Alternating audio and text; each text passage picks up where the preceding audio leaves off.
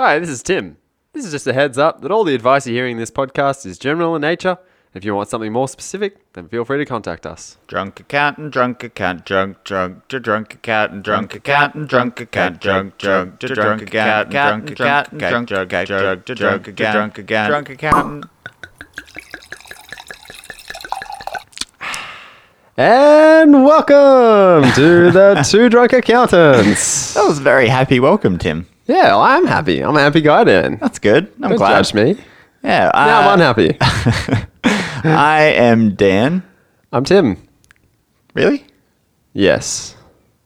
Thought it was Tom this whole time. It's awkward. That's funny. I don't get Tom very often. I get Dim, Jim, Kim. Dim with a D. You get dim before you get... Maybe that's because you are a bit dim, but you get dim before you get Tom. I literally I was in Auskick when I was younger. I got a letter in the mail So from Dear them. Dim. No, it was Dear Dimotty. D-I-M-O... Dimity. Dimotty. Yeah, it's bloody AFL players. Yeah, possibly. But no, just booking restaurants. Horrible. Hate it. People struggle to hear Dan as well. It might just be, as you've pointed out before, I do speak funny sometimes. You do. So I say, I call a restaurant. Say I make a booking. What's the name? Dan. Ben? No, Dan. Yeah. Ben. D-A-N. Oh, Dan. Yeah, Dan. Yeah. Yeah. It's always a stickler. I feel like we have some sort of issue with saying our own name because we're worried that people... So I think it's the pause. You're like, Yeah. hi, you're booking a table for two for... Dan. Tim? Yeah, like Tim? you're very specific about like... Yeah, I think gets you're them right. off. It also feels weird just saying your own Next name. time I'm just going to roll it off, like roll the sentence off. Like, hey, can I have a table for two for Tim? Yeah. And without a space and a getting ready to... Or maybe you should just pretend like you're speaking about a different Tim. Oh, I just want to book a table for Tim. My mate, True. who happens to be myself. Tim, what is the Tim and Dan low? You went down first. I was starting low and then I went high. I don't know what happened there.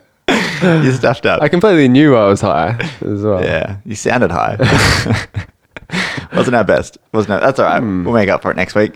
Listeners, the most important Tim and Dan low this week is Dan's birthday. Yeah. Happy birthday, Dan. Thanks, Tim. For you, I'm going to play you a little song. Is it the Beatles' birthday? Turn the... It's on. Oh. You're just playing the song you like. That's not nothing to do with me. No, just wait. Hear me out. I may have to skip forward a little bit. I'm bored already. Have you heard this before? Not the remix. I'm hoping this is the right remix. It's the happy birthday song. Have a happy birthday. Have a happy birthday. Yeah. That's really cool. It sounds like they're singing it a little bit if you imagine it. It does, especially because you mimed over the top. Thanks, Tim. Have a happy birthday. Have a happy birthday. Yeah. I really enjoy putting that on any time I'm at someone's birthday. Thanks, And just Tim. I start singing it in a very high pitched voice over the top of it. No one knows what the hell I'm doing. Yeah. Stupid. But happy birthday, Dan. Thanks, Tim. Yeah, that is my Tim and Danlo this week. It was my birthday yesterday. Yeah. I had a good day. Went out for brekkie with Kat. She took me out to brekkie. Shout out to Kat. I came to work for the day. Went home. Watched an episode of Doctor Who that I hadn't seen. Oh. That was good fun. I really enjoyed that. I had spaghetti and garlic Don't bread. even love spaghetti. How good's spaghetti? Did you get the did you instead of normal beef, like lean beef, did you get the normal beef? Did you go all out? We or don't something? normally have beef. Yeah. So what? Turkey. No, normally. So we went through a phase of turkey, and then recently we've just been complete veg. Oh, cool. It's lentils, black beans, and Oh, mushrooms. yeah, that's awesome. That's. But here's the issue. That's hitting my spot there. So Dan. so last night, we went to go cook our spaghetti, and we're like, brilliant. Got the lentils. We just got a supply of lentils in the cupboard. Yeah, so good. Yep, there should be some black beans there too. No, so that's okay. Lentils and mushrooms. That'll be fine. Get the mushrooms out of the fridge. Moldy. Open them up. They smell bad. They're off. Ah, bugger. So just lentils. And I think I can't just have lentils. But But we'd pre-bought some turkey mince for some Mexican that we're going to make tonight. So we did end up having lentils and turkey mince spaghetti. You brought the turkey forward. I'm going to have to go buy some more turkey. But yeah, normally it is veggie spaghetti. Yep. But yeah, last night you went with the gobble gobble. Gobble gobble. But here's the thing with spaghetti, Tim. The meat doesn't matter. What people like is really pasta and tomato sauce. The pasta is the comforting part. Yeah. You want pasta and bolognese sauce. That's all you want in it. Exactly. You don't really give a crap about the meat. Yeah. Well, I think in Italy, it's pretty rare to see like spaghetti bolognese is the thing. It's sort of like beef ragu. I think that's what they call it. Yeah. With a pasta. Yeah. So, yeah, it's more about the sauce. There's a sauce. Then you choose your pasta. Yeah. Yeah. Even if you go to a fancy Italian restaurant, you order some spaghetti, there's barely any meat in that thing. Oh, yeah, no, it's definitely. pasta, sauce, and like a smidgen of, like a splattering of meat. I'm glad you're 29 and that's your main taking from life so far. Veggie spaghetti. Yeah. Thanks, spaghetti. Doesn't make a difference. So that's good. Did that. How was your week? What else did you get for your birthday? That's right. I made you Tim's hand. If you're a Game of Thrones watcher, then you'll know that's a very prestigious, honourable thing. In the Game of Thrones, Tim, you either win or you die. And that's you're going to die. Excellent memory of Cersei saying that in season 1 again to Ned Stark. Exactly. Wow. So, Tim, I am not your hand, not today, not ever. Hey, that's a gift. I annex the north from your shitty south. Don't try it on my gift, all right? No. I thought long and hard about what to give you. It's not a gift. I'm making a pin. The hand of what? What are you king of? The castle? Tim's obviously a big fan of Game of Thrones. Yeah. I appreciate it, Tim. The offer, I reject it firmly. What if I tell you can't? What are you going to do? Going to cut your head off. We're going to... Drakara. Yeah, I was about to say, it's Dora, your dragon. She's going to lick me to death. I am teaching her how Dracarys and just licks. I'm teaching her how to sick you. Sick him. Anyway, so that was my week. It was my birthday. I had a good week. Still going. Having people over Saturday for some games nights. That'll be fun. Yeah. Going into the city tomorrow. You're welcome. So, although I did see someone post on your wall, "Happy birthday," and there was a photo of you, obviously from a party. And I can't remember being at that party, Dan. I don't know. Is it the face? Am I pulling a funny face? There's Ninja Turtles in the photo. Oh, right. Okay. That was my 21st. Yeah. Oh. You were definitely there because Jade was there. Oh, fuck. That's weird. No, I don't remember it. You were 100% there. You didn't come dressed up. You didn't come dressed up. Was that the theme was 90s. No. I came as a tennis player. Yeah, you did. Yeah. Yeah, that's right. It was a pretty shitty costume. Yeah. So a 90s tennis player. You were a 90s tennis player. The one tennis player that you know that you like to always come dressed as or talk about. What's his name? Agassi? No. What's your favorite? You always mention... Sampras. No. There's always one tennis player that you like to bring up in every conversation. The eternal dark horse, Goran Ivanisevic. He's an Ivanisevic. This is why. I'll tell you why. This is my team in Ivanisevic. Yeah, if you're a tennis fan, a true tennis fan, not like Dan jumping on the bandwagon with modern day tennis greats like Federer. No, I was old school tennis fan. Yeah. Right? Pat Rafter, top of his game. Everyone loves Pat Rafter. Yeah, he made the final of Wimbledon, I think it was. Or it could have been the US. Nah, it was one of them.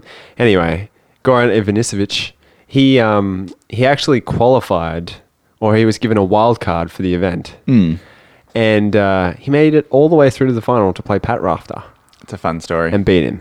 It's a good story. That's why he's the eternal dark horse. Yeah. As am I. So you were at that party, by the way. Cool. And I'd like to point out that was almost a decade ago. No wonder I don't remember it. Jesus. Cool. Well, that's my Tim and Danlo. Yeah, good Tim and Danlo. It's also my Tim and Danlo. Yeah, nice. Yeah. All right, Tim, business update this week. So you may have listened to the podcast last week, and I'd like to say just disregard it. Basically, Because most of the things- most of the topics last week are no longer relevant. I did hear there was a local accountant in our area who was planning an event after the election to to describe. explain the tax changes. So they'd gone to all this effort to plan the event, and the eventual message to clients is going to be, well, no, there's none. There's no tax. There are no tax. They're coming down. So if you listen to our podcast on budget night, that one describes accurately the tax changes. And if you listen to our podcast last week, you can mostly ignore it. There's like a 5-minute bit at the end where we discuss the 2 pages of Liberal tax policies. Who'd you vote for, Dan? It's private information, Tim. Did I ever find out? I can't remember. Did you tell me? I don't think so. Ah, you bastard. But I can tell you one thing I did do. I voted below the line in the Senate race. I looked up all the senators for all the major parties and decided which one of those senators I liked. Not just blindly vote whatever party politics they decide who goes first. No. What if that guy's a jerk or girl is a jerk? Yeah. So I Fair voted for the point. senators that I liked more. Have you seen whether or not they got in? The people you voted? So my number 1 did. And was that? my number 2 and 3 did. Funny story, each one of those are from a different party. Just creating division, Dan. No, I don't no. like it. I'm putting good people in good spots. I spoke to a few people, actually. It was quite funny. Who they voted for, let's say, one of the major parties, Labor, aka, and another one of the Labor parties, the Coalition, Liberals. So they voted for Labor as the primary, like, House of Reps vote, And then Liberal in and the then Senate. Liberal in the Senate. I was like, you know the different parties, right? Like, that's just, They're going to be able to pass bills in the lower house, but not the upper just house. creating chaos, just utter chaos. But that just shows people were just so undecided. We were undecided 2 days before. I was still deciding when I was looking at the voting card. Yeah. All I wanted was a majority, and we got that. Yeah. And that's the main business update, I think, is the results of the election. There will be some Probably. policies going through. Yeah. That's a business update. So there will be some tax cuts. There was a few other small policies that were put through. Not many that are going to be a huge change. Not really, but exciting times coming, I think, for everyone earning less than 200 grand. Yeah, definitely. In the next few years, there's going to be some big tax cuts. Massive. I can't wait, actually. And what I'm going to be doing, Tim, is keeping them accountable to their promises, because True. most of those promises started 3-4 years from now. So I would like to come back 3 years from now, even 1 year from now, to see if they're back in black at the end of the year that they propose that they're going to be back in black. So come budget next year, if they haven't been back in black, Yeah. that's an issue. Yeah, no, that's true. That's true. Things I'm excited about, Dan. There were a few little things that the Labor were going to repeal. One that I really was unhappy about when you read out the rules last I week. remember there was one in particular you were very unhappy about. It was the change to deductible superannuation contributions as Yeah, an individual. I agree. I'm glad that's hanging around. I'm very glad that's hanging out. That's a And great then- policy. It's awesome. Great policy. And then 6 members in a super fund. Mm-hmm. How good's that? Yep. In a self-managed super fund? Also, if you're saving for a first home, the Super Savers scheme That's is awesome. still around. Yeah, true. The And Labor were the gonna can first home buyer. And they've just thing. advertised the new thing with the Apparently 5%. there's only 10,000 places though. No, it's not limited. That's how many people they expect to take it up. That's how many fit into the category of... Right. Because, right. yeah, you can save up 5% for a deposit, right? But if you're still unable to service that loan, you're still not going to get the You loan. still need to be able to service a loan. Yeah, so really it's going to benefit people who are in a position to pay that loan amount every month, every week, but can do it quicker. That's probably what the coalition's thinking there. There's not Because, many. They're not putting up a lot you of would money need to have here. a fair bit of income to be able to get that. 5% deposit, then you have to pay off 95% in 25 or 30 years. Yeah, So exactly. the income does need to be quite high. Exactly. So yeah, so there's not that many that fall into that. But yeah, still, so that's our business update this week. Glad to see a majority government. I'm glad to see at least some certainty. Yes, I am really happy about that. So Tim, And one thing we forgot to mention last week was Vale Bob Hawke. Bob Hawke, yes. Yeah, I actually he- really wanted to mention that last week, but I forgot. passed away. Yeah, so that's a bit sad. It's a bit sad. I actually thought that was going to be the Hope final for Labor. Yeah. I think that I listened to something. There was two thoughts about it. First one was people will remember that there has been really successful Labor prime ministers, and everyone will be like, great, maybe we can trust Labor because Bob Hawke, everyone's celebrating him. Even the Liberals are celebrating him right now. Yeah. And he was a Labor prime minister. Yeah. But then on the other side, the other flip of the coin is, there's been such great successful Labor prime ministers. How does Bill Shorten measure up to Bob Hawke? Yeah. So that was the other side of that coin. That they're like, this could help or it could hurt. Yeah, it's interesting. Anyway. Bill Shorten must feel like crap because I think he told him on his last day, we're going to win this election, Bob. Yeah. Two more takeaways, actually. I've got one quick one. Yeah, you go. Tony Abbott. That's what I was going to say. Yeah. Go on. You beat me to it. Yeah. A friend of mine who's really against Tony Abbott posted this picture, and on the left-hand side, there was this red thing. I didn't know what it was. It was on a beach. On the right-hand side, there was a budgie. So the left-hand side was Speedos. Budgie smugglers. The budgies escaped. And then, over the horizon, it had in big letters, the end. The end. I didn't understand it at first. Yeah. And then I was like, Jade, what the hell is that red thing? She's like, I think they're budgie smugglers. I'm like, it's Tony Abbott. Yeah, I think it's good for the party and good for the country because he was fairly divisive within his party. He was. So he was pulling the party hard to the right. Yeah. Which isn't where public opinion is generally going. Yeah. It's not as left as Labor was hoping it was, but it is further to the left than what Tony Abbott's. And a lot of the Malcolm Turnbull stuff was because of him. Yeah, exactly. And their differences on what they thought about the environment. Exactly. So I think it's good that they won a majority without him. Definitely. So I think that'll be good for the environment, good for everybody. The other takeaway from that is that although I never agreed with his policies when he was prime minister, when he was opposition leader, I thought he was. I disagreed with almost every policy he ever came up with. I did respect him for having conviction to his thoughts and opinions. He never wavered. Even when he was facing down this election, he said, this is what I stand for. And if you don't agree with it, then vote me out. And even at the end, he was like, I fought to the end with my own convictions. Yeah, he did say, I could have, looking ahead to this election and the polls, I could have just pulled the pin. But I chose to fight it out, win or lose, just to get the result. Because a lot of other politicians been around for that long. They wouldn't want to tarnish their reputation by losing. Although John Howard, people said he should have handed over the leadership to someone else before that election that he lost. And not only did he lose the election, he lost his own seat. Yeah, he did. So he fought, and he's Tony Abbott's mentor. Oh, he was, love him or hate him. He was one of the most successful politicians of our era. Yeah, definitely. The other takeaway, and it's related to Tony Abbott, is the environment. So I did see a lot of division amongst people on Facebook and Twitter about Liberals being elected. And they said, well, good on you, everyone. You've just voted away our environment for the next, forever. Yeah. Because Liberal don't have a fast and hard plan about what to do for the environment. Yeah. And they've actually almost ignoring it, I guess. Yeah. And my response to that was I didn't even know Labor had a plan, to be honest, because I think they announced it during their campaigning. Yeah. But, I also want to just spread the word, the gospel. We don't have to wait for politicians to make this change. It can be... It can come from the people. Private sector-led, community-led. Yeah. Watch out for wastage in the environment in your own house, and if everyone does that, then that's great. I use a power company that I can actually choose to pay a little bit more and have green energy if I want. Renewable energy, produce that power. There are companies that you can pay for your electricity that give you discount rates if you've got an electric vehicle.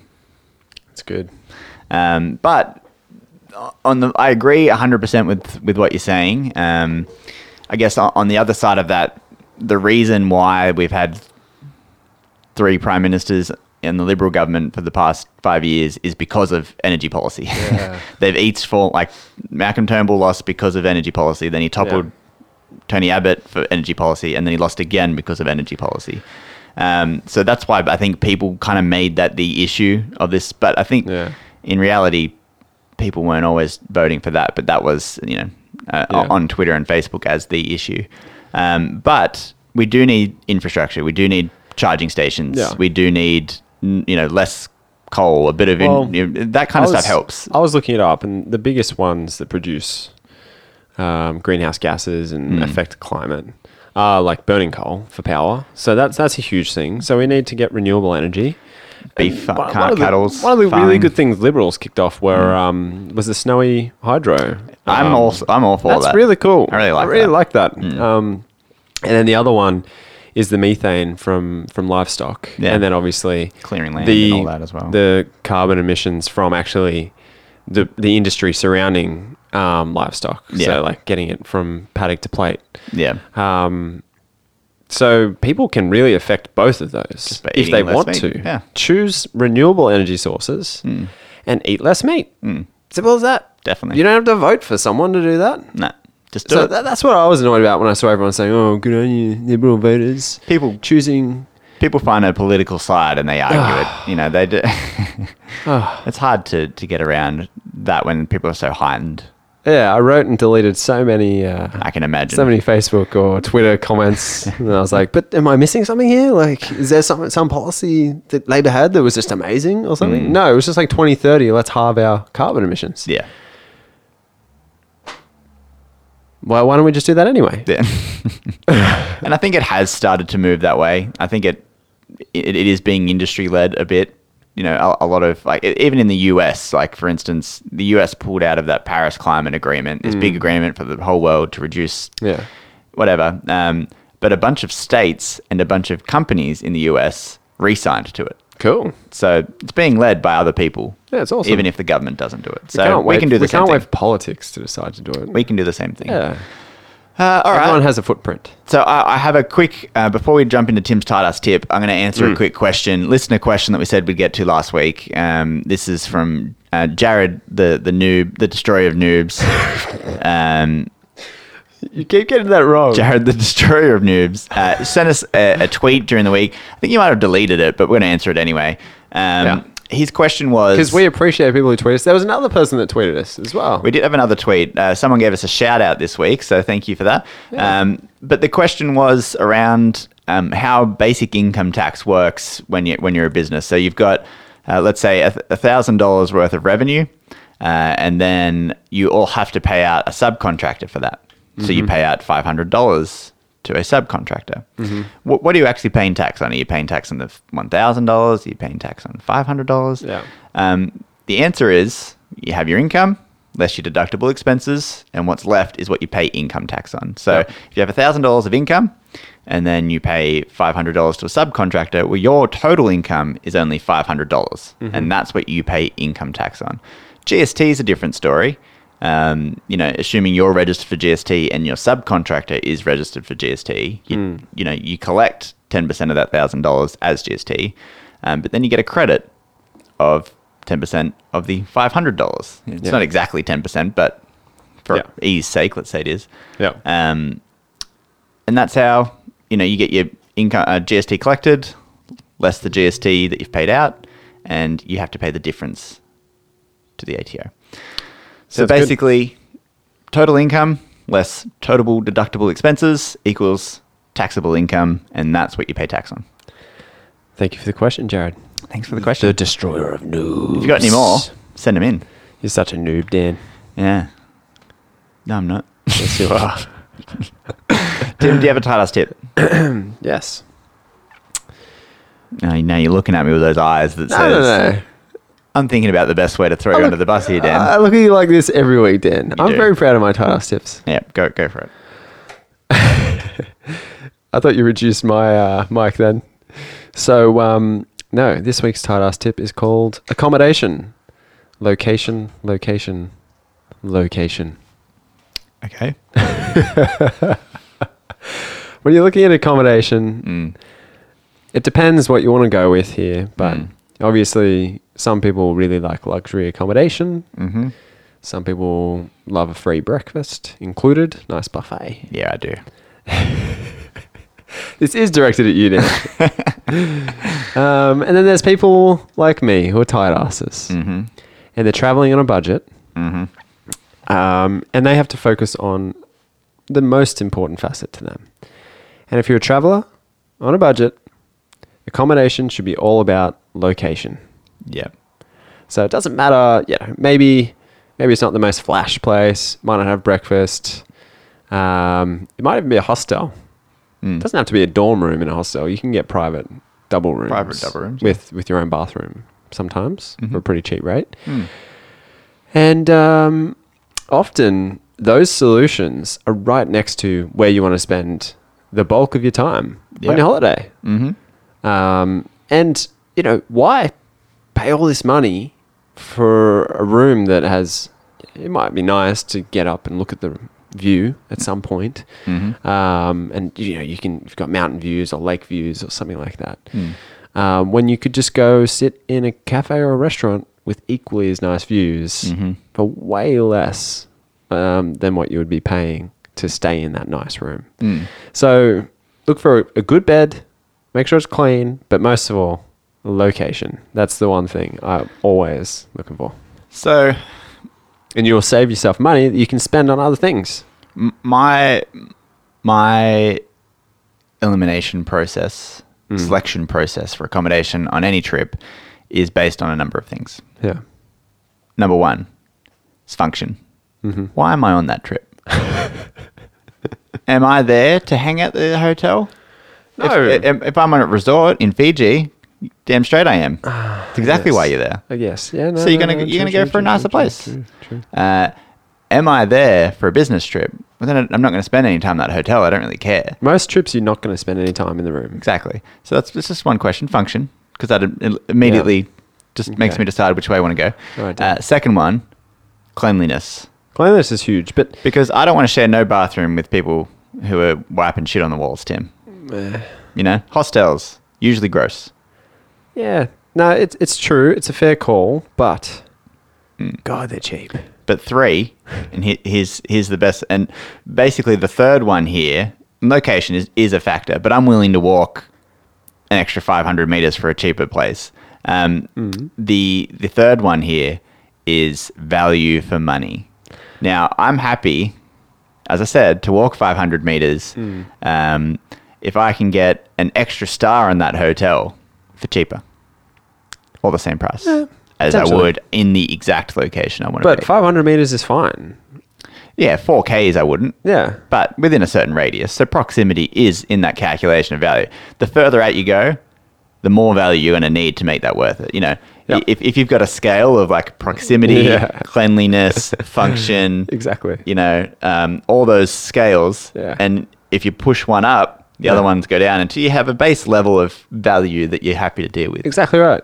Well, in major cities, it's pretty cool because all you need to do is be right near a metro stop. Yeah, definitely. Or like the local transport hub. We actually stayed in a nice apartment in Melbourne. Yep. It was a weird experience. It was a weird experience. But it was a nice apartment. That was cool. It was very cheap. And it was close to where we had to be. It was extremely close. Not where we picked up the keys. No, that was silly. That was not great. That's very silly. Anyway, that's a good tip. And I've got something else another example using the Fiji scenario, right? There are different levels of rooms. There are indeed. Exactly. And if you're practicing tight assism, I do recommend getting the cheapest room. And you might be like, well, let's just like splurge a little bit and get the room that's an extra $150 a night. But guess what? You're all staying in the same place. Exactly. You all have access to all of the amenities. Likely to be the same mattress and bed and towel. I can tell you from experience, it is. Yeah. I've stayed in several different types of rooms in Fiji. Yeah. Exactly. In the same resorts. Yeah, okay. Yeah. Right? And you're right. You're not spending any time in that hotel room. No. You're spending all that time in the pool and the bar and the facilities. Yeah. So it's not generally the nicety of the room. It's always the nicety of the hotel and function there. Jed and I learned this at the Pump House in Tasmania, which is like a world-class eco tourism thing. So cool. If you ever get the chance, go check it out. And essentially, we got the cheapest room in the whole place, which was still lovely. It was a great room. all it had was, it wasn't out on the pump station island, which would have been cool, but at the same time, like you said, Dan, you're not really staying in your room. No. And it didn't have a view. But here were the two factors, like, if you're out on the pump station, you don't have a view of the pump station. So that's kind of like defeats the purpose. But if you're not in the pump station, you have a view of the pump station. Exactly, which is what you're there for. Yeah, that's cool. And then you just go out and you take photos. And they have this awesome common areas, and everyone, regardless of the room, you all get the same cost of dinner and breakfast. And I like it, Tim. yeah, take the cheap room. Take the cheap room. Don't feel bad like you're going to lose out. You're not. No. You're winning. Winning. Be a tight ass. All right, Tim. Let's move on to our main topic today. We've already been going for half hour. This is one of the longest intros I think we've ever done. Our main topic today, we'll try and keep it brief, is cash flow number 3, the lockup. Yeah, the lockup. I like it. The lockup. I like it. Just named it right then. The lockup. Yeah. Essentially what we're talking about is your receivables, your inventory, and your WIP. A big learning, actually, recently for us was cash flow. If your cash flow is strong, you should still have a focus on cash flow. It's the lifeblood of your business. Yeah, because if your cash flow is strong without you working on it, imagine what it could be like with you working on it. Exactly. Then imagine all the extra opportunities you could create from that available cash flow. Yeah. Focusing on your cash creates cash. Yep. And so this is a huge area. If anyone's having cash flow difficulties, your accountant or your advisor is going to be looking at these first. Yeah, that's right. To try and figure out where your cash is locked up. Correct. So one of the biggest issues, and last cash flow episode we spoke about your ATO debts and things. So more often you can't pay your ATO debts because you're having an issue with one of these. True. Not only are you not budgeting properly, and we have all sorts of solutions back on that episode for those specific issues. But if you're finding yourself short on cash to pay those things more frequently, like we suggest in that episode, then it could be because you're struggling with your accounts receivable. It could be that you've got too much inventory. Could be that you're not invoicing soon enough. You're spending way too much time doing the job, or your WIP's building, and you haven't billed properly. Yep. These are all issues that mean your cash flow is going to be less. Exactly. So let's start with the easiest one, Tim. Accounts receivable. Yeah, so accounts receivable, also known as trade debtors, also known as money owed to you from your customers. That's right. And we spoke about this a little bit in our first cash flow episode. We gave a quick win, and that quick win was turn on an online payment gateway, especially if you're using a software like Xero. Turning on a payment gateway like Stripe, apparently can reduce your age debtors, which is how long on average it takes somebody to pay you, by up to 10 days. So it's pretty good. If let's say your current debtor days are 30, which means on average it takes people about a month from the time that you invoice them until you receive that money in your bank account. If you turn on one of these online payment gateways and you can go from 30 to 20, and that's like, so let's think a month of your sales. If your sales are 100, or let's say make it easy, 30 grand, then you're going to get an extra 10 grand in your bank account right now. Pretty good. I know a few things I could spend 10 grand on. I know lots of things I could spend 10 grand on. A new Tim. As Tim's hand. Is that really a good decision, Dan? I could buy the Golden Army from overseas. The Golden Company. Golden Company. Bring them over and, win. Unlike Cersei. Buy a dragon. Buy a dragon egg. Stand in fire, see if it hatches. Probably not a great idea. But so that's a very easy solution. Yep. But there are other solutions to help manage your accounts receivable. Yeah, I actually just think, and with all of these, it's just like our last episode actually, where thinking ahead, being proactive, planning, being organized, in other words. Be organized. Every single thing we talk about today is going to be about being organized in your business. That's right. If you're really organized with your accounts receivable, then you'll be reminding people when their debts are overdue. You'll be asking them very promptly, as soon as they become overdue, when are you planning to pay this? Yeah. And how much? because you want to ask those specific questions to hold people accountable. Yeah. And You can't just say you can't just say your debt's overdue, because people can easily just not reply or not respond to that. Exactly. So and you can actually proactive. Yeah, be proactive. You can almost even preempt it by having conversations with customers before you take them on or before you do their work, and setting your expectation on when you should be paid.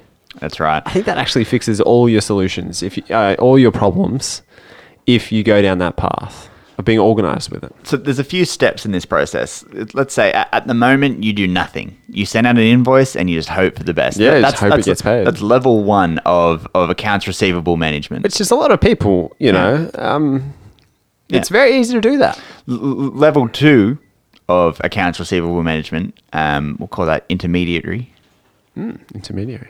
That is, say, you've turned statements on. You send statements. Automatic statements. So once a month. Once a month. Just you sending just statements. send statements, right? Which is really easy in Xero to do that. Very, very easy. You just send a statement, and each month, if they haven't paid you, they're reminded about how much they owe you. A lot of people do pay on the statement. Yeah.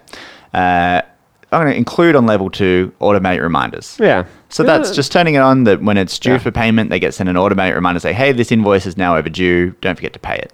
And that's not an actual contact with you. It's an automatic email sent out to them. People will very quickly learn that that's automatic as well. Exactly. And it may even be worth saying that it is automatic, because sometimes there are mistakes made. Yeah. And you don't want to upset people. Yeah. So these two things are passive and reactive solutions to accounts receivable. Essentially, they just mean that you're doing the bare minimum to make sure people are aware that they still owe you money. And they do work to a certain level. Yeah. They definitely work. That's why people do it. You would want to be at least doing those. Yeah, that's bare minimum what you do. Otherwise, people will literally forget to pay you. Yeah. They receive an invoice and they forget. So level 3 is being proactive. So this is what Tim was describing before. And this is having those conversations at the time. Hey, when can I expect this payment? Yeah. Giving them a call. Yeah. Hey, I know you're overdue on this bill. When are you going to pay this? Or calling them a week before it's due, or a couple of days before. Hey, I've noticed you haven't paid this yet. Yeah. Let's have a chat about that. And just being open and having communication can lead to people paying you. For sure. Even when you send invoices through to people, just noting that you really do appreciate payment on time, and noting the due date. If people know that you appreciate it, they might actually prioritize it. Yeah, exactly. So something that would be awesome if every business could do this would be, when you receive a payment, if it is on time, how nice would it be to just contact that person and say, thank you so much for paying on time. Yeah. You're one reward. Yeah. It's a little, that's nice. We noticed. Yeah. We noticed you paid on time. Yeah. Whereas people think they can get away with it a bit sometimes, and so they push it. They're like, let's just push this out to They don't get in touch 60 with days. me. Yeah. They haven't even contacted me yet. No. And that's really bad. 60 days, depending on your business, you've already done the work. You've incurred the costs to do the work. And then you're financing your customer or client for 60 days. So here's an example. This happened to me, right? I have big gas bottles. My house runs, hot water runs on gas. There's big gas containers out the back. Yep. When they run out, you've got to contact L-Gas or whoever. That's right. Right? You are full of gas, Dan. I am. I'm full of gas. Anyway, they come and replace them for you. So I contacted them. They said, yeah, it's going to cost this much. I said, brilliant. They came out and did it. They never sent me an invoice. About 30 days later, maybe even longer, they sent me a statement and said, hey, you owe this. And it was an automatic statement. But you didn't get the invoice. Never got the invoice, right? So a week later, I went to Japan. Yeah. I hadn't paid it. Went to Japan. I was away for 2 weeks. Came back. It's now been 7 weeks since they did it. And no one has contacted me except for one statement, right? Wow. I then remember, oh, geez, I got to pay this. Yeah. But I'm not too worried because they're not banging down the door for this payment. That's 42 days. Right? So I actually felt like emailing it. I thought I paid it. Yeah. I felt like emailing it. I paid it, sorry. And I felt like emailing them saying, hey. Did you guys know I could have paid you ages ago? If you'd set up a direct debit arrangement, this would have been paid day one and I wouldn't have known different. Yeah. And that brings me on to level 4. Oh, there's a level 4. This is called Super Saiyan. We've gone from weak to Super. You've gone from Krillin Yeah. to level 3 Super Saiyan Goku. All right, this is the levels that you're at. So you've gone from Tim to Dan. Dan's at the top. That's why you're my hand. So this is restructuring the way you actually invoice someone or changing the structure around it. And this could be as simple as reducing your payment terms. So your invoice currently says they've got 30 days to pay. People are going to take 30 days to pay. Yep. Regardless of whether or not you contact them a few days before the due date, it's still 30 days. Yeah. So reduce that to 14 days or 1 week. Yep. So that's the very simple example of this. Yeah, then you could be even more organized, like you said before, Dan. Direct debit payments. Direct debit payments. There's some amazing plugins to Xero now. The best one I've seen is IntegraPay. You can actually set up automatic direct debits to recur straight from Xero. It's Perfect. so good. Perfect. So good. You don't have to have another software or system that you use. It's straight in Xero. And it's quite easy for the client. It sends them through their initial invoice. They sign off on it, put in their details, and Bob's your uncle. Yeah. So that's another way. Another way again would be, maybe offer a discount for early payment. Offer a discount for early payment. Or it sounds stupid. Add interest on late payment. Yeah, actually, those two things sound pretty extreme. But when you consider the effect of slow cash and that can actually end your business, offering a discount on that is actually a great option. And you know what? Most people will probably put the price up by the amount of that discount. Exactly, they would. And the people that take advantage of the discount don't suffer. The people that don't, they're getting penalized for paying late. Yeah. That's on them. So I'd say that's exactly what everyone does. But yeah, so that's another option to completely change the way you do it. Even just like, I was speaking to someone today about this, and their cash flow, they said they're really struggling living week to week. And they were explaining how they receive their cash and they have to wait 3 weeks for this process to happen. I was like, well, couldn't you just shift this around a bit? Get the cash to be paid to you earlier or upfront, for example, and then when that trigger happens 3 weeks later, refund it or have some sort of backwashing arrangement. Yeah. So if think about the way your cash flow works with customers, and then really try and just put it on its head. Yep. And if you can get cash up front and it makes no difference to the client, and in fact, it could actually be even better for them because it's giving them more certainty or peace of mind that they're ahead with their payment. Because people actually like to be ahead. Why not? Why not do it? Yeah, that's right. Even if it's going to cost you a little bit in terms of you might be able to make extra sales if you didn't raise an upfront invoice and there's variations towards the end. Why not? Because you're going to get that cash straight away. So recapping on this, level 1, you do an invoice and you do nothing to follow it up and hope for the best. Yeah. Level 2, you passively follow it. Yes. Statements, automatic reminders, that kind of stuff. And then once your third reminder goes out, you never speak to them again. Yeah, exactly. You write it off as a bad debt.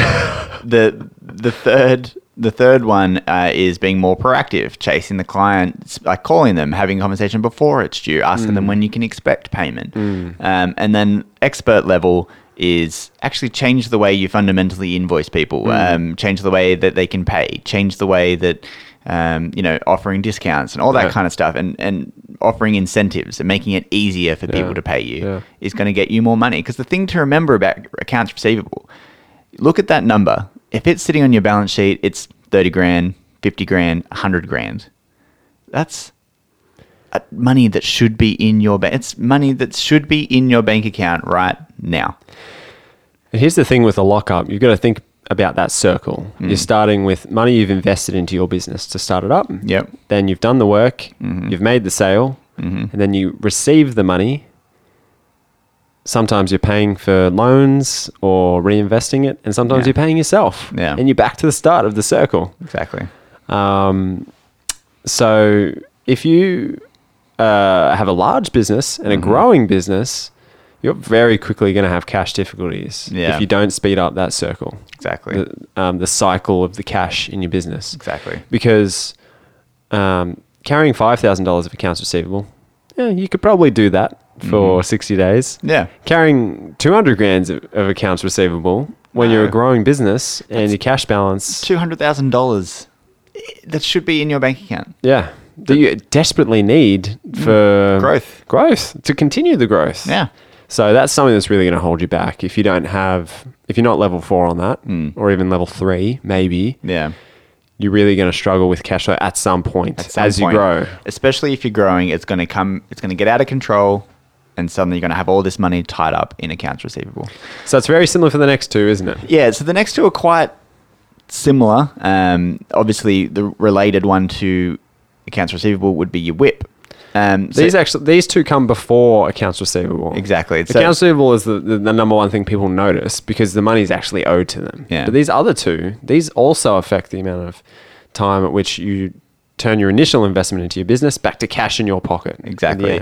And this is really is a lockup because, as Tim said, you've put initial cash into your business and then you're locked up in work in progress. So this is just jobs that are partly done. And so, if you're a service industry like an accountant, for instance, and it's the time taken to actually perform that job. That's your WIP because what you're billing is your time. So there's all this time that you haven't invoiced yet that could be money in your pocket. And then there's also, if you're a manufacturer, if you're selling a product, you're building something that if it takes you too long to build, you've got all this time invested and all these products invested in work in progress that's yet to be built. Yeah. So there's ways to fix this, but ideally the goal is to reduce your WIP as much as possible. Yeah. So, for example, service industry, you've got time that you're putting obviously into a project. Mm-hmm. A thing that old school accountants used to do was at the end of every month, tally the time and send an in-progress invoice. Yeah. To get payment as the project rolls on. Exactly. You can imagine if you're working on a project for 12 months, that's going to build so quickly. Yep. And that's already 12 months before. So you've put $1 into your bank account. Mm-hmm. You've spent 12 months using the dollar to pay all the wages and costs, and you're expecting a $4 return on that. But it's taken 12 months and you haven't even invoiced out for it. Nah. They could pay you in 30, 60, 90 days. Yeah. So approach the WIP and try to keep the amount of time that the WIP is in there to a minimum. Exactly. So that's progress billing, and that's the main one, really. I mean, reducing your WIP by invoicing out more regularly. Yeah, exactly. Just invoice more regularly. Yeah, exactly. Invoicing out more regularly. And, you just need to be aware of it. So if you're not tracking your WIP, track it. Constantly monitor your WIP. And so you might be, you might be a builder thinking, no, WIP doesn't concern me. I'm not putting like hours into a project that I bill out. That way I build things and WIP is huge. You're building something. That is literally your work in progress. All the materials you've purchased, all the time you spent building it, the wages you've paid to do this. That is caught up in your work in progress. I unfortunately speak to some builders who don't know what work in progress is. Yeah, but it's pretty hectic. Even in manufacturing, there's work in progress. Definitely. Because you've got products that are, I guess, raw materials that are being combined to create something that actually can't be sold yet. Yep. So it's not inventory. And there's time and material costs all locked up in that. All locked up. So, and that does bring us to the next thing. So let's say you're a manufacturer and you've put all that time and materials together, and now you end up with a finished product and you've got inventory. Now, you might just be buying stock and selling it. You might, you're a retailer or something. And that's the same thing. You've bought inventory to sell onto someone else. This is also essentially cash waiting. You've got money tied up in assets that you're waiting to sell to somebody. Yeah. So the idea here is you need to manage your inventory properly. Because if you've got way too much inventory, you've got a whole stack of cash waiting there. Literally going off. Yeah. Wastage. I go to fruit shops and like Coles and I feel literally like my hair is going grayer by the second thinking about the amount of cash they've got sitting on their shelves. So much. And it's all like the fresh produce, for example, in fruit shops. The amount that is riding on every one of those products combined it just scares me. It scares the shit out of me. So they'd have so much time and money spent on coming up with the proper inventory and ordering system to ensure they have the exact right level of each of those products at any given time. So fruit shop analogy or scenario, you don't want to run out of stock. No. You're turning customers away. You can't make more sales if you don't have stock. Yeah. That's a huge issue. Yep. But you also don't want to have too much stock because your bananas are going to go brown You have to throw them out. go off, and you're going to throw them out. And that's just money wasted. Money Literally, wasted. you're putting money in the bin. Yeah. So if you know that you sell 100 bananas a day on average, then you probably don't want to go much over having 100 bananas on the shelf every day. Yeah. Because those bananas are going to go off. If you get 90, that's no good. You've missed out on 10 bananas worth of sales. If you buy 110, then you're going to miss out.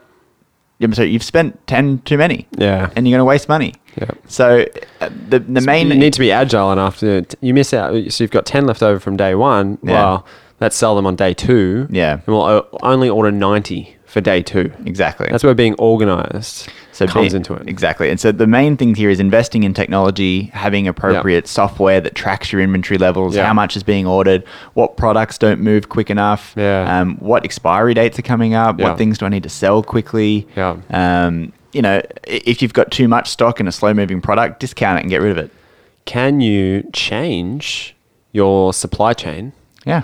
And after someone makes an order, get that inventory item in. Just in time. Just in time. Yeah, just in time. So you're not actually paying anything for the stock. You sell it until you sell it. So a furniture store is people that they do this. Yes. So they, you go in, you say, I want to buy that couch. And they say, great, we'll deliver that to you. And that's because they buy it. Unless, and then, or they build it. Unless and then they bring IKEA. it to you. Unless you're IKEA, and then you pick it up right there and then. But yeah, and this might not be the case. You might have a shop front full of things on the shelf that people want to buy there and then. So it's just ensuring you have the correct levels and not too much, because that's tying up cash in your business in stock. And space. Space is valuable. So the lockup, essentially, is just be organized. Be on a level 4 of accounts receivable management. Invest in technology to ensure that your stock is at an appropriate level. And don't spend too much time on a job without invoicing it out. That's it, because that's all you've got to sell is your time and the work that you're delivering as a business. So why are you undervaluing yourself and not charging for work that you're doing until 12 months later?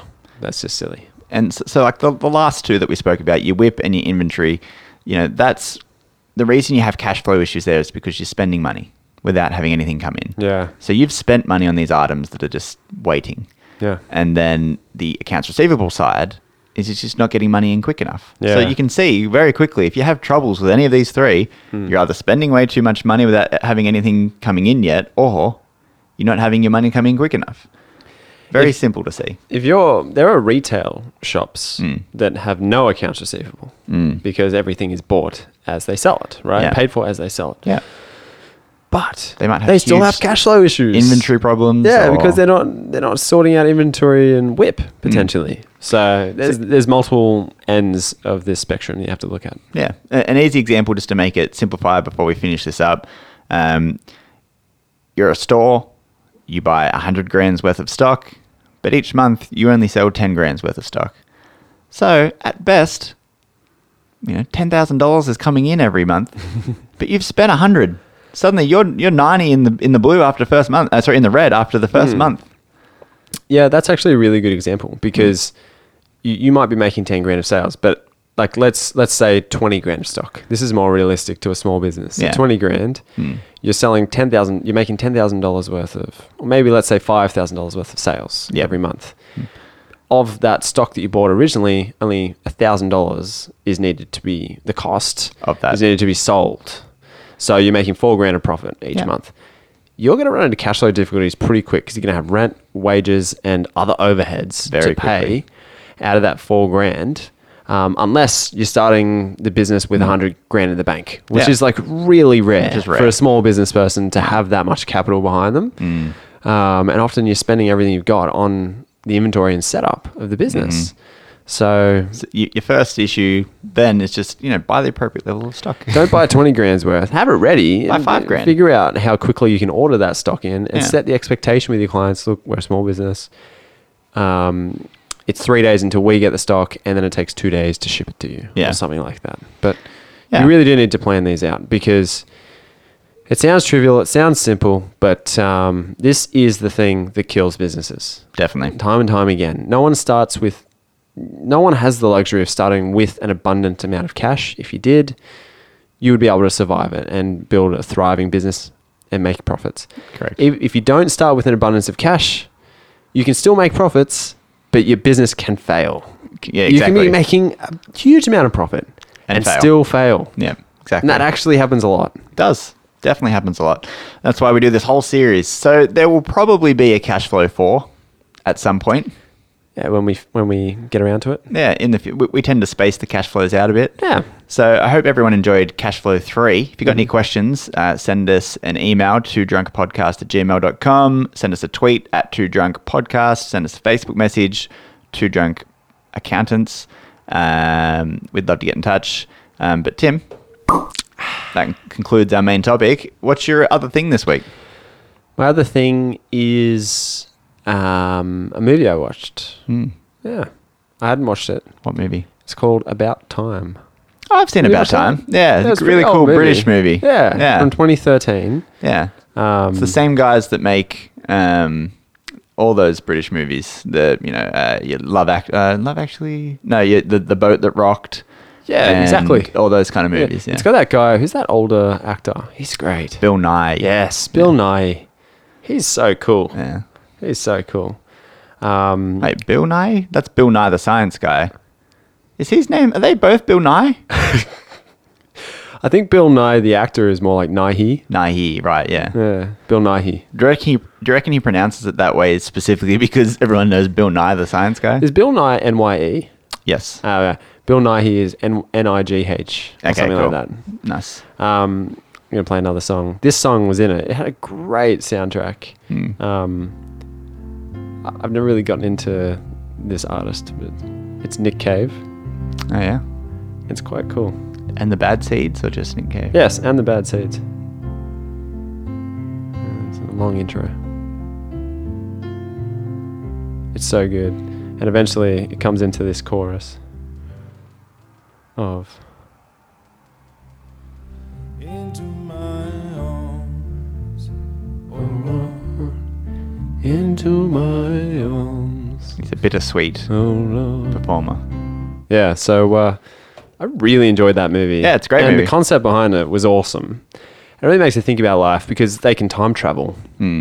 And but still, they die like everyone else. They have the same issues like everyone else. And in the end, the guy's like, even though I can time travel, I ended up approaching every day like it was the second day, the second time I ran through and Yeah. enjoyed every little part and wasn't stressed about things because I knew how it was going to work out. Yeah. So pretty much like don't stress about little things and just enjoy time. We're all time travelers because we're all traveling through time. Through time. Just approach every day. Constantly.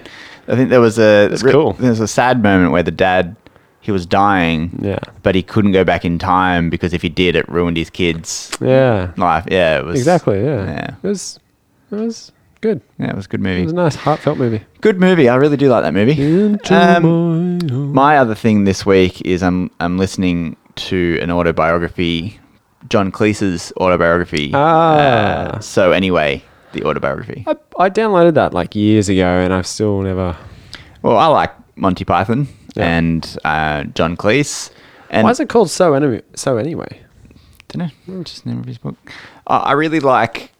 I like listening to autobiographies. I like reading fiction, but I like listening to autobiographies because, especially only if they're read by the person who wrote them. It's very cool. Because it's like your favorite comedian or actor or musician telling you their life story, and they often add some flair to it, or they True. say things that aren't in the book, or they, True. when they tell the joke, especially comedians, like the Steve Martin one's very much like this. Yeah. He tells jokes that he tells, but he actually does the joke. It's That's not like cool. you're just reading a joke. That's awesome. It's awesome. Yeah, I should do more of that. I really used to love autobiographies when I was a kid. So yeah, the ability to listen to someone you obviously love reading their own autobiography. Yeah. How sick is that? Yeah. If you're just new to this and you're a Steve Martin fan, I'd thoroughly recommend Born Standing Up. Steve Martin. Yeah. So good. Yeah. Sick. Such a good book.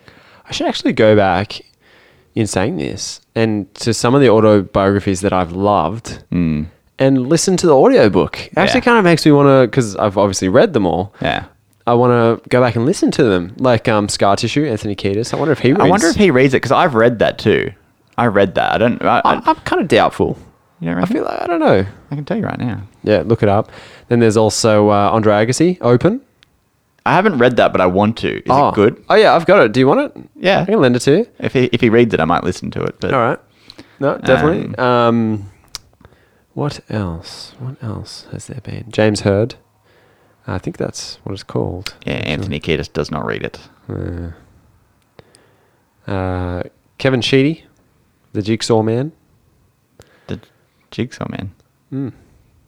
I think he has like 3 biographies. Andre Agassi does not read his either. That's disappointing. Yeah. It's most like actors and comedians tend to read their own because they're natural performers and narrating an audiobook is performing, essentially. Kiedis doesn't do much talking, to be honest. I went and saw him play live and he did not talk much. When I went, he did the same thing. So I saw him back in like 2009 or something like that. Not a big talker. With the Stadium Arcadium tour.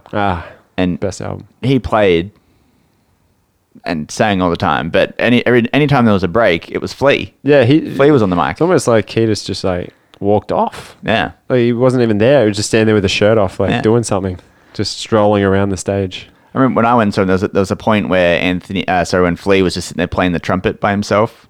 That was cool. That is cool. Anyway, yeah. So autobiographies read by the people who write them. Great. Nice one. I like it, Dan. All right, everybody. Thank you for listening this week. Yeah. We should post a live feed from your Saturday night games night. Yeah, we should. That's a good idea. That's a great idea, Tim. We'll be watching Saturday night. We might do some drunk accounting. As I said, if you've got any questions, write in to the places that we've said. And please rate, review, and subscribe to the podcast because it helps people find us. Please like us. Please like us.